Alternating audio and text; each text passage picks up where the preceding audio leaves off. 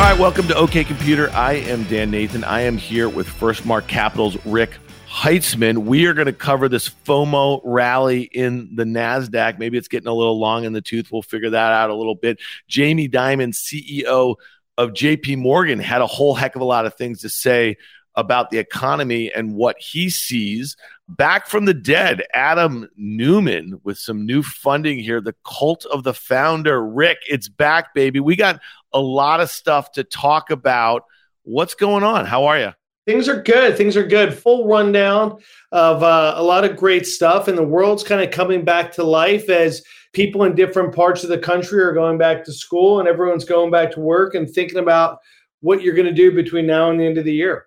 Yeah, well, it's funny, I use the term FOMO, the fear of missing out, as our listeners know what that means here. But when you kind of have the turning of the page, we had a lot of trepidation as I think investors headed into the summer. It seemed like we had this kind of buildup of bad news that was happening throughout the first half of this year. We had geopolitical events. We had inflation at 40-year highs. We had a stock market that for the first time in a couple of years had been trending lower. And it feels like this summer, there was a lot of things where maybe people had a little time away from their screens or away from investor meetings or LP meetings or wherever you live in this investment universe or tech ecosystem. Throw crypto in there too, right? I mean, crypto was careening lower. It seemed like all of those Web3 narratives were falling out of place. And it seems like we found a little bit of support, if you will. So we get through the end of the summer. People are optimistic about maybe what's to come between now and year end. Is that kind of how your mindset's working?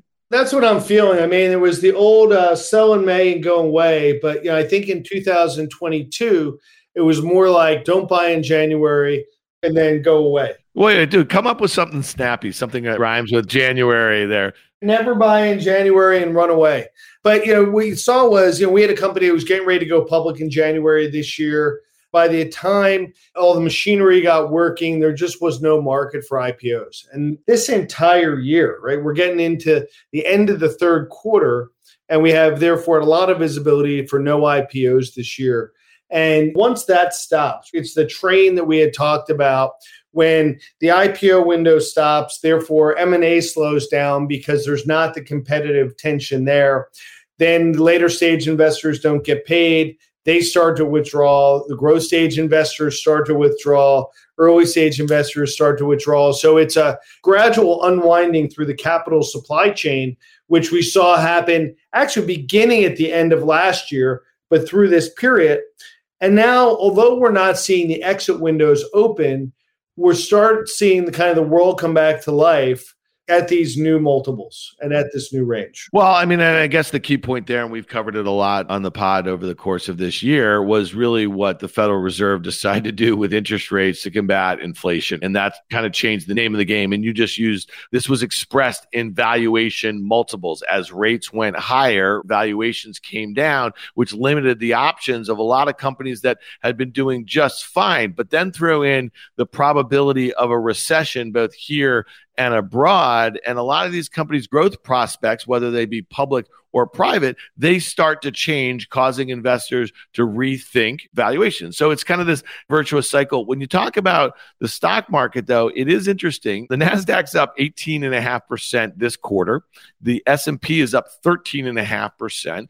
It's still down, both of them. The NASDAQ 100 is still down 16.5%, and the S&P 500 is down about 10%. So we have a scenario here where the jury's still out on the stock market. Are investors chasing a little bit? We know this behavior, man. As soon as it kind of feels like maybe we're out of the woods, we don't have a protracted bear market, we're not going to crash, if you will. I think the Fed changing their tune a little bit from more aggressive rate hikes that we've become accustomed to over the last couple of meetings to maybe a little less at the September meeting. At least it's giving investors in the public markets a little optimism that some of that valuation expansion may come back if rates are going to moderate, at least the trajectory higher is going to moderate or maybe even go down. Thoughts here of how you're thinking about that? There's probably two things that we're seeing. I think you're exactly right on some of the macro and public market thoughts. In the private markets, we're seeing two things that really matter. First of all, a lot of our companies are continuing to perform. We were concerned about the consumer 6 months ago. We were frankly concerned in our direct-to-consumer businesses about the changes in privacy and Apple's changes and the ability to acquire customers at significant scale. We were concerned about a lot of these things rolling through the system. And on the enterprise side, we're concerned about the end of unlimited hiring. And with less employees, you might need less seats for all your enterprise applications. Those things have come to pass, and we haven't really seen a degradation in performance in our companies. So in a very positive way, although you're seeing the clouds remain on the horizon from a macroeconomic perspective, and we might be in a recession now, depending on how you define a recession, but we're not seeing that show up in our company's numbers, which makes us feel really good about that. I guess the point is, again, going back to the macro, where are we? And none of us know. None of us have a crystal ball. I think that if you're looking for anyone who's got probably the closest read on that would be Jamie Dimon, CEO of JP Morgan. He was quoted, Yahoo Finance had this long piece, we'll throw it in the show notes, on this call that he did with some of their wealthy clients. He was talking about the economic outlook. He said it's a strong economy, which I think is interesting because back in June, this is my comments here, he was saying he sees storm clouds on the horizons. He has not been consistent, but it's always interesting given the data points he has to see what he has to say. That's a really good point. He has actually been all over the map, I think, in 2022. But this is what he's saying. I guess as of this summer, consumer balance sheets are in good shape. Businesses are equally in good shape. When you forecast, you have to think differently. What is out there? There are storm clouds, rates, QT, oil, Ukraine, war, China. If I had to put odds on a soft landing, I'd say about 10%. Harder landing, mild recession, 20 or 30%, harder recession, 20 or 30%, and maybe something worse at 20% to 30%. Okay, I don't know if all those percentages add up to 100%, but they can't go much higher than 100%. Some of the headlines that I saw, I guess, this morning was that last bit, something worse at 20 to 30% or so. And something worse really means a protracted bear market, means possibly a double dip recession. And when I think about what you just mentioned that's not showing up in your companies, Rick, is it fair to say that you're just taking one snapshot over this period of time where a lot of preemptive action was taken on rationalizing costs? We've been talking about that. You said to me back in the spring on the pod, something that I've seen echoed a lot by a lot of your peers in VC since then, but you were saying cut and cut hard. If the visibility is this poor after a period of just really easy monetary policy and a consumer that had been really in good shape because of just all of the stimulus, if things are going to get worse, it's not likely to be a one quarter thing and you're going to have to fix your costs early rather than often. I think we saw that in Q1 and Q2, the best companies in Q1, the laggards in Q2. Maybe what we haven't seen is the impact of that. That would be one of the storm clouds that would be concerning. If folks are going through layoffs in Q2, you might not see the impact of that on the laid off employees' spend in the Q2 results, and that would come through in the second half of the year. But even in things like hospitality, where we were investors in Airbnb and Vacasa, in those results, everybody's concerned, but people are putting up. Airbnb on July 4th had their record day of all time. You're seeing RevPAR continue to trend up, and especially in cities that were left for dead. So you're starting to see historical results being excellent, although people can still concerned about going forward. One of the things that I guess the shoe that hasn't dropped yet is some sort of warning about enterprise spending slowing down. We're starting to see some of these big tech companies cut jobs. I just wonder when I look at a company like Snowflake, which was obviously a huge bull market darling in the private markets and then came during that pandemic period and was trading at a multiple of sales of like 25 times. I think 44 times at the height. I think it was the highest SaaS multiple for a time. Right. And so, when you see this stock correct 65 something percent and analysts are still downgrading the stock, yet there are 26 buy ratings, Rick, on this stock. There's only 8 holds and 2 sells. And there was a downgrade today. And one of the fears is about enterprise spending. So I guess my point here is that even a stock like this that has been cut in half, its multiple is down dramatically, still trades at a multiple of like 26 times sales this year. It's not profitable on a a GAAP basis, you'd say to yourself, Rick, there's a lot of room to the downside on this one, huh? There is. There is. I think that, that's an exceptional company with Frank Slootman being maybe one of the best CEOs out there in technology. So that has premium built into it and a huge TAM and basically everything that's going for it. I'd probably be more concerned with non-differentiated companies that are still trading at high multiples. But if you look back at some of the SaaS multiples, the median SaaS company is trading at 5 to 6 times revenue, which is back to historical averages, maybe even a little bit worse than historical averages. So maybe one of the reasons I think folks are starting to get back into the market and dip their feet in is saying, hey, we're back to reasonable pricing, not chasing momentum anymore. I don't think we're necessarily, to your point, seeing a value-based market, but what you're seeing is somewhere in between that valuations have been reset, and now there are willing buyers and willing sellers. And you're starting to see certain companies, with our baby in the bathwater analogies, establish themselves as the winner that shouldn't be thrown out with the bathwater. I guess where I push back a little bit is like, here's a company, again, you just said, with this tremendous TAM, I look at a company that did $2 billion in sales or expected to do this fiscal year and $3 billion next and maybe $4.5 billion the year after that. And fine, here's a company that has gross margins of 72%. I know plenty of SaaS companies that have much higher margins, somewhere in the low 80s, and are doing 10 plus billion. And I look at 26 times the existing sales, 17 times next. And I say to myself, if you have an enterprise slowdown, this company will get cut in half again, or at least the stock will get cut in half.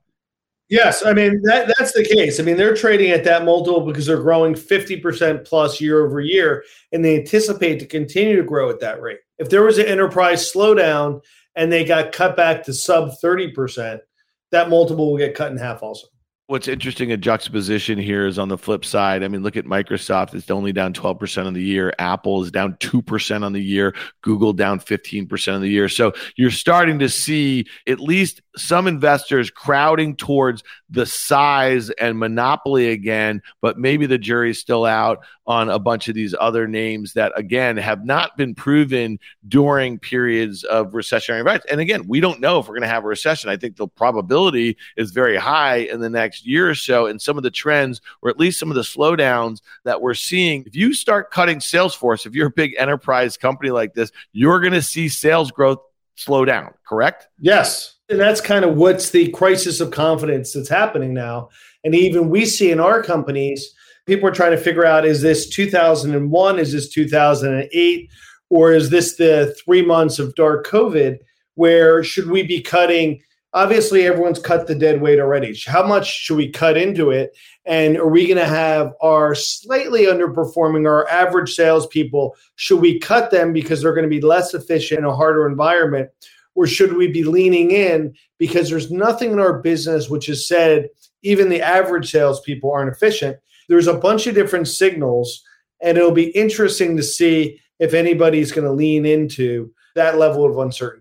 Yeah, so we're talking about what some of these companies that have already raised, what they should do to conserve capital a little bit in the private markets. Let's talk about those that actually still need to raise. Our friend Jeff Richards over at GGV, he had a tweet thread out this morning, and I thought it was interesting. You and I chatted about it briefly here, but in quotes here, positive fundraising Twitter, he's speaking to them, does not reflect reality for founders last 2 to 3 months. Most brutal fundraising in market I have seen since the early 2000s post-crash. Optimistic we will see things improve with market bounce and people returning from vacation. This is kind of what you were just kind of saying, but it's been rough. For clarity, this is primarily for growth stage valuation 100 plus, and especially true for late stage valuation less than 500 million. Lots of activity and interest at early stages, albeit with some recalibration on valuation. We just mentioned that, but he's saying, last thing here, as I've said, I'm optimistic because in my humble opinion, sentiment reached a low in May, June, July, plus 20%. And the NASDAQ bump has a funny way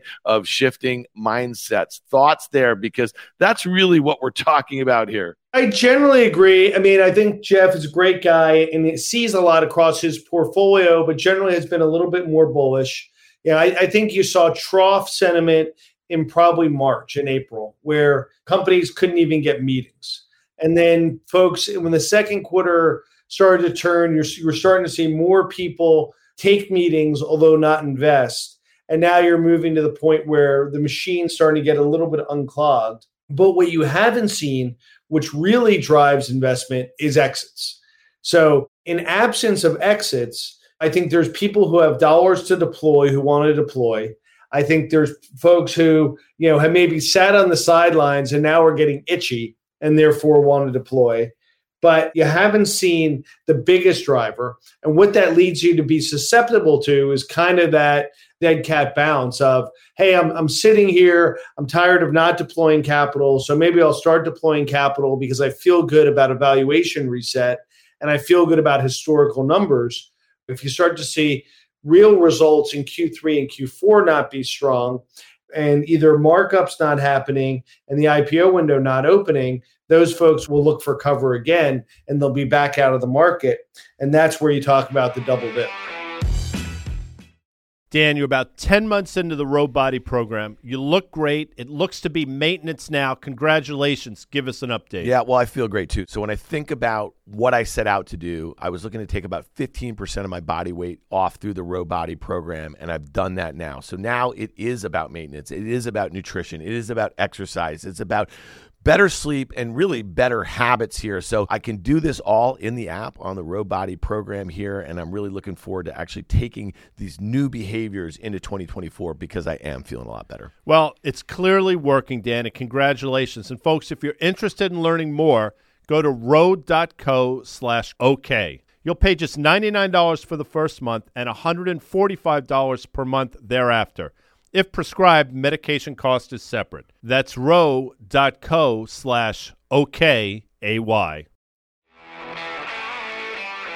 Yeah. All right. Let's talk about some of the late stage sort of funding that might not exist from one player that was driving up valuations for years, and that's SoftBank. There was a headline the other day that hedge fund Elliott dumps SoftBank stake after souring on Masa Son. Talk to me a little bit about this, because I think as a VC competing for deals and access for years, I think that SoftBank and all the capital they had and their just kind of indiscriminate investing and later stage really distorted the market a great deal here. But we've seen this thing kind of come all the way around. And I do think it's interesting, and we're going to talk about Adam Neumann and his next act here a little bit. Masa was an enabler of Adam Neumann for years, and they saw just an absolute crumbling of a valuation of $48 billion to $8 billion on the eve of that expected IPO in September of 2019. And if you remember 3 years ago at this very time, I mean, all anybody could talk about was WeWork going public north of $50 billion or something like that. And weeks later, the deal is called off and the thing is being scrapped and Adam Neumann is gone. That was still in a bull market. That was not, hey, the market's falling apart. We're looking for profitability, not growth. This was a market still looking for growth, not caring as much about profitability, and they still couldn't hit those hurdles. I guess the writing was on the wall. The capital kept on coming in, I guess, from the Mideast to SoftBank here. Talk about what this means to you, though, to see funds like Elliott, which are activist funds that were invested in SoftBank, but just some of the other kind of marks that a SoftBank is taking and some of the comments that they've made maybe about retrenching a little bit in these kind of growth tech markets. Matsuhisa Son came out in earnings this week and did a full mea culpa. He did a full apology of, hey, he got way over his skis. And it's probably as close, especially as you'll see Japanese CEO take the blame for what is clearly a disaster. And they write the book on this phase of a bull market, especially in tech and especially investors. That'll be the chapter, right? Of shouldn't we have known it was the top when there was a guy who was willing to give people who were writing billion-dollar checks who didn't want to do diligence. And they were the poster child of low diligence, too much capital. One of the cardinal sins we think in venture capital and private markets of you trying to use capital as a competitive advantage because you're really not going to be able to scale like that. They committed all of these sins. No work, overfunding companies, not being capital efficient, through all these things. So they're going to be that chapter in the book of maybe we should have known it was a peak then. Then they committed another sin. They didn't sell at the top. So they actually had certain public positions, DoorDash, Uber, which they could have sold in the public markets, but held on. So it really is a disaster. They are retrenching. They are, kind of the penultimate late stage player, as we've seen a lot of late stage players kind of retrench, not participate in this market, trying to figure out how to tell their investors that it's going to be different this time. They're going to be thoughtful. They're going to take diligence seriously. They'll think more holistically about capital efficiency. All those lessons, which we've talked about over the last year, they're trying to absorb. So if they're writing the book in 3 years, this might be the beginning of a bottoming out, right? Where the excesses have been identified. People have apologized for it. Whatever the 12-step program of getting back to a normal market is, it feels like we're getting through maybe the first half dozen steps of the drunkest guy at the party apologizing for things that he did and said. Yeah, well, let's talk about that, okay, because, again, it's a pretty decent bookend. Adam Neumann in the press this week, his new company, Flow, he wants to do what he did to the corporate office space. He wants to do that to retail rentals for consumer, apartments and homes and the like here. Andreessen Horowitz investing, I guess it's reported $350 million at a $1 billion valuation. Mark Andreessen's going to join the board here. And again, this is an interesting scenario. I don't know what Andreessen's looking at. They obviously have to be fairly well enamored with Adam Neumann and trust him to invest that amount of capital in this sort of thing after the fabulous blow up of the last one. You think about how much capital went poof in WeWork. You could say it was the best idea, maybe kind of just misexecuted, or the cult of the founder allowing him to kind of conduct himself and his organization the way they did. At the end of the day, that's what cost investors billions and billions of dollars here. So curious as quick thoughts on this. Was this like a friendly sort of deal, or has the Flow deck been going around here a little bit in the VC ranks? People knew he was working on Flow. Does kind of rhyme with WeWork a little bit, as they've already signed a lot of leases, taken control of a lot of multifamily residential properties. I don't have any idea what the scale of that is, right? So people are claiming it's $1 billion pre-seed round. No different than the other character of the era, Travis and his cloud kitchens. Those guys made enough money on their other businesses that they were able to deploy some of that capital and get the business going, especially both physical world businesses, sign leases, and prove some things out. The $1 billion was a post-money valuation. So it was, $650 pre, which is, even if this was a seed or a Series A, way outside the bounds of what's normal. Not knowing enough about it, I don't feel as strongly about it as the thousands of people who have opined on Twitter over the last 24 hours. But what I do know is he's probably as good of a salesman as anybody as we've seen over the last 20 years in venture, in being able to sell things. He obviously was able to raise a lot of money and was able to sell people on a dream of this we world. And frankly, this sounds a lot like We Live, which was part of that plan. We had known when we were investors in WeWork through an acquisition. So it's kind of part of the same playbook, and we feel like it could be interesting. But yeah, clearly a character, clearly someone who, you've had many series about you on Hulu. There's a lot to unpack there. Yeah, no, I get it. And, it's kind of interesting this week. There was an article in the New York Times, which, again, it seems like they were trying to make up for maybe some poor titling a few weeks ago. They caught a lot of heat about that girl bosses article, but this one was the boy bosses of Silicon Valley are on their way out. And I thought this would be interesting because I know that Ben Silbermann very well. You were the first, institutional investor in Pinterest. You were on their board for years, but Ben Silbermann, a co-founder of the digital pinboard service Pinterest, resigned as chief executive. Joe Gebbia, a co-founder of the home rental company Airbnb, also one of your portfolio companies, announced his departure from the company's leadership. And Instacart's founder, CEO Meta, is also departing here. So I thought this was interesting because their contention is obviously the resignations signify the end of an era at these companies, which are among the most valuable and well-known to emerge from Silicon Valley in the past decade. So talk to me. What is this? Does it mean anything to you? Are they all individual individual situations? Does it mean something about where these companies are relative to kind of the growth trajectories when they went public on those exits? Because again, it's a different market here. These were companies that until they went public over the last few years were a bit of a darlings, and now they're all been at least cut in half from those highs. So just thoughts here, if these companies are kind of, do they need new leadership to kind of navigate these, what are going to be, I think, difficult public markets for some time here? It's very clear, and having worked with companies that have gone from starting all the way through the public markets, is that being a founder CEO is really, really hard. And you're working almost all the time, dawn till dusk, weekends, not taking vacations. Many of those founders, didn't have a lot of money when they were started, so living hand to mouth. And then you have to evolve. Your job as a CEO of a seed company is different than an A company. It's different than a growth company. It's different than a late stage company. It's massively different than a public company.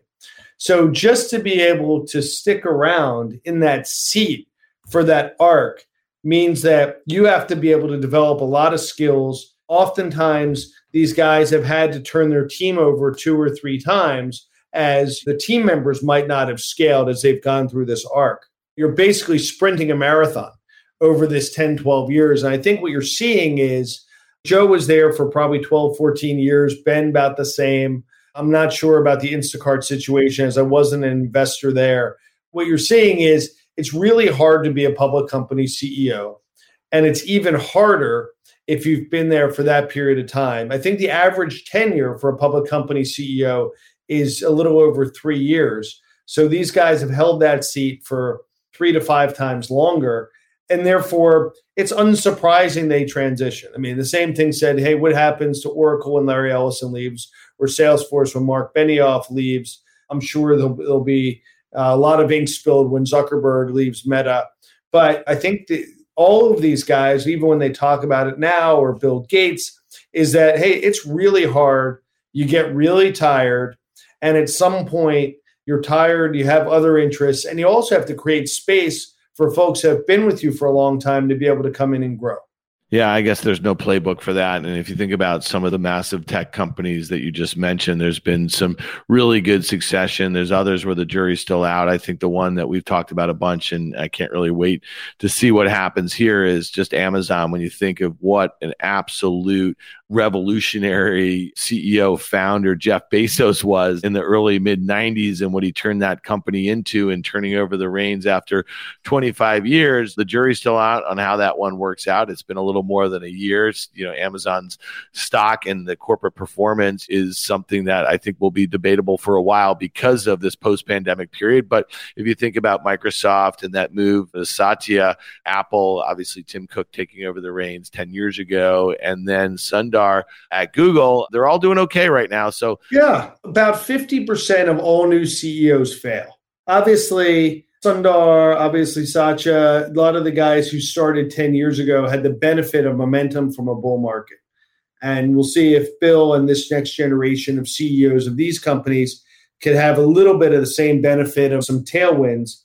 But in general, those have been great businesses. Satya, I think, will be one of the great non-founder CEOs of all time in tech from what he did there.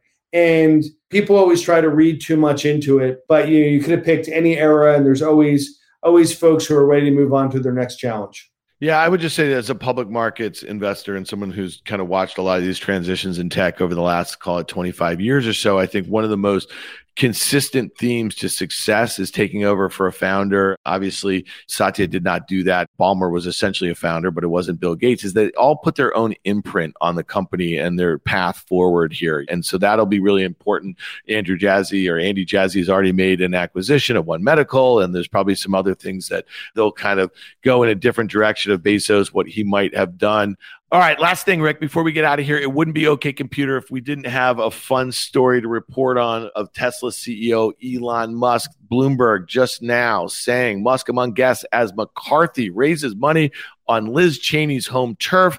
Elon Musk is among the guests at a Wyoming event hosted by House GOP leader Kevin McCarthy the same day that Representative Liz Cheney faces a likely primary loss to a challenger backed by the Republican establishment. And you know what's going on here. Liz Cheney, this is basically, I think, payback for her leading the Jan 6 inquiry, a Republican doing that. Kevin McCarthy very much in bed with Donald Trump. So this is a candidate chosen to oppose Liz Cheney and oust her from her seat. I guess the only point here is that I've made this point on many occasions here over the course of 2022. Musk's alt-right turn is very quizzical to me. It doesn't really seem representative of the kind of customer base that you would expect to keep Tesla moving forward here. Thoughts here, because again, maybe this is just a throwaway story, but it's just another example of him acting in a way that I don't think is really in accordance with the beliefs of his customers at Tesla. Yeah, I think he's acting inconsistently. He's been somewhat volatile. He's been a little out of the news after they scheduled the Twitter hearings, probably trying to keep evidence out of the public domain. It is an odd choice, given his customer base, given the ideals of Tesla and Solar City, to go alt-right. I'm not sure if all of his customers really understand his politics or they're thinking through all of that.